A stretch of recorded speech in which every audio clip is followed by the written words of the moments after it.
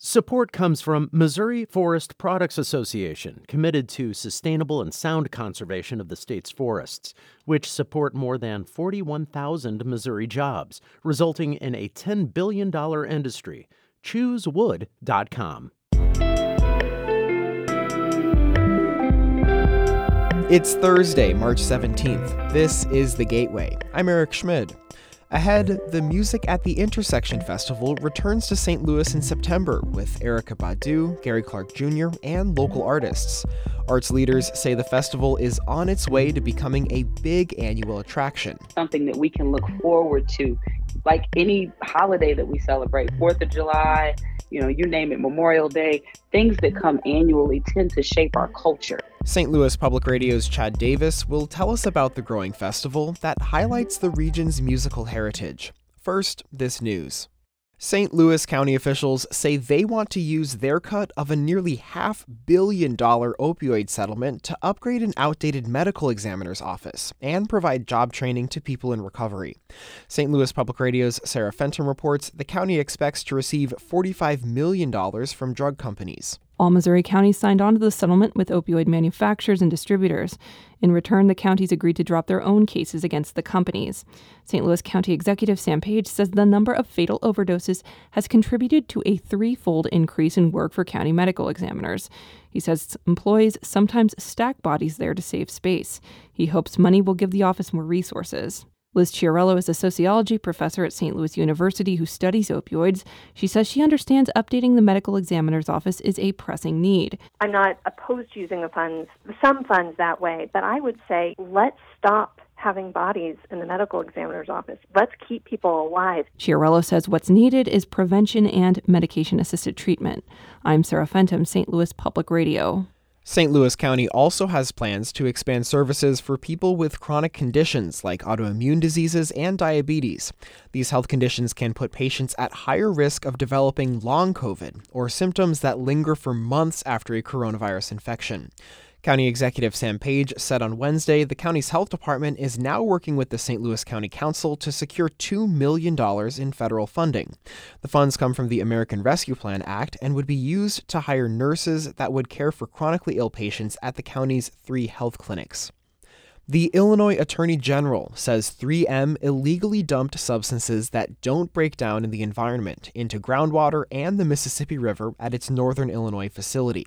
Juan Pablo Ramirez Franco has more on the lawsuit Kwame Raoul filed on Wednesday. It alleges 3M's improper handling of substances known as PFAS contributed to contamination at and around the facility in Cordova. Sonia Lender with the Sierra Club reviewed the facility's toxic release inventory records last year. Actually, while they are known to make PFAS chemicals, while they have records showing they're discharging their waste into the Mississippi River, they hadn't reported to EPA any use of EPA-related PFAS chemicals. PFAS are a class of highly toxic industrial chemicals that can persist in the environment due to their water and oil resistance. The lawsuit is calling on 3M to address the contamination along with a range of civil penalties, including damages arising from PFAS contamination and injury of natural resources.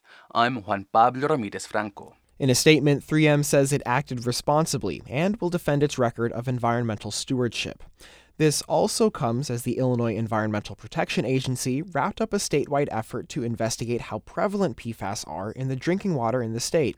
IEPA launched the study in 2020 and sampled drinking water in more than 1,000 community water systems across Illinois.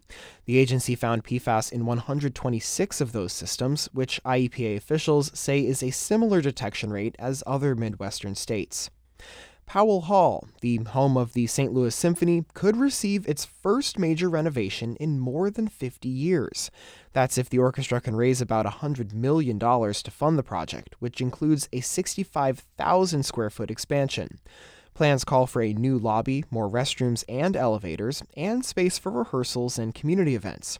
Project manager Takashi Tornier of architecture firm Snowhetta says the project would add modern amenities without sacrificing the building's character. The challenge is really to improve it where we can without, changing it drastically and really treating it very respectful.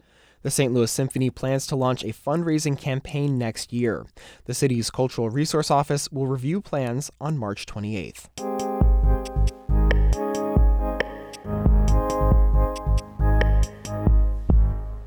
Music fans will again get to gather in Grand Center when the Music at the Intersection Festival returns for a second year this fall.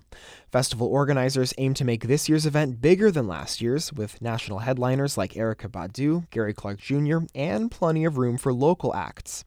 St. Louis Public Radio's Chad Davis reports arts leaders and artists say the festival is here to stay. Arthur Dwyer has been playing the blues for more than 30 years. He's a part of the Soulard Blues Band, and they've played for crowds in Memphis, Kansas City, Buffalo, Houston, and, of course, St. Louis.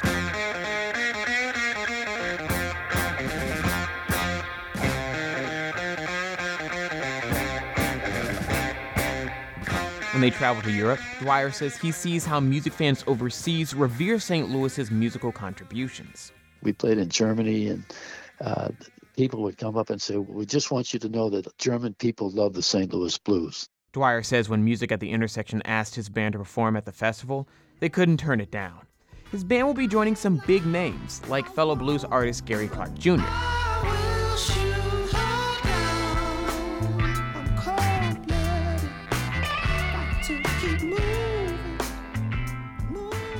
Clark and other headliners will lure fans to Grand Center September 10th and 11th. Event leaders say they're making it the region's premier music festival.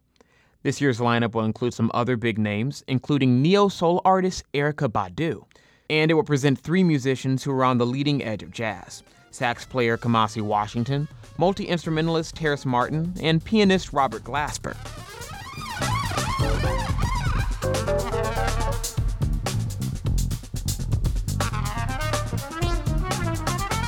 But the festival is still a celebration of St. Louis and its long tradition of musical innovation. It'll feature a tribute to St. Louis blues music, including St. Louis blues legend Henry Townsend. Cairo is my baby's home.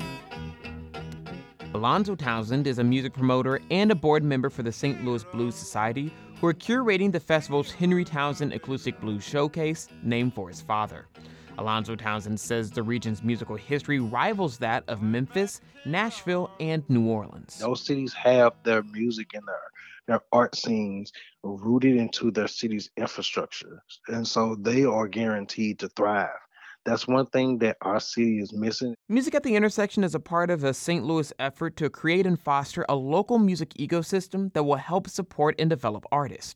St. Lunatics artists Murphy Lee and Kiwan and St. Louis-based indie rock band Foxing are just some of the local acts performing that weekend.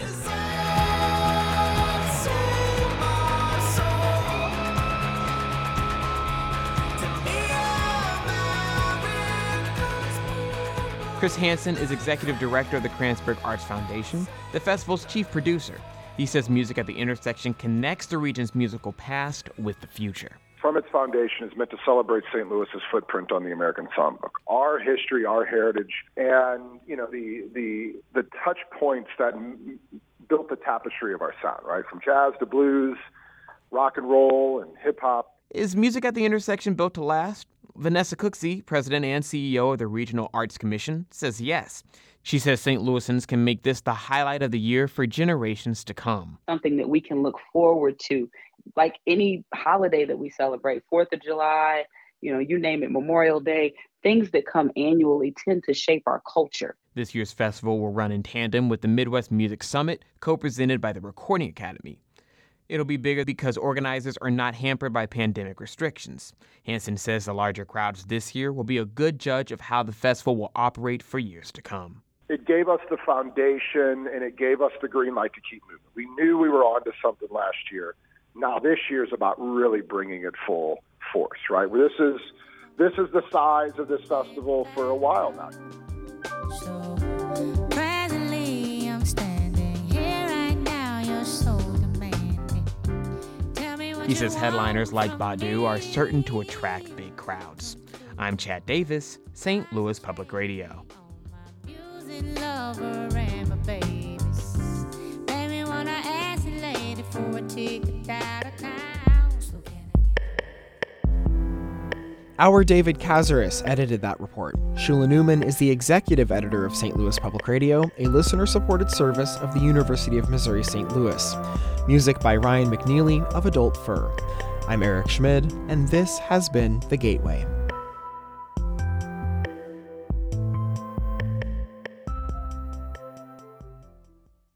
Support comes from Mosby Building Arts, a design-build company committed to remodeling the right way. Visit callmosby.com to get project inspiration for any room of your house.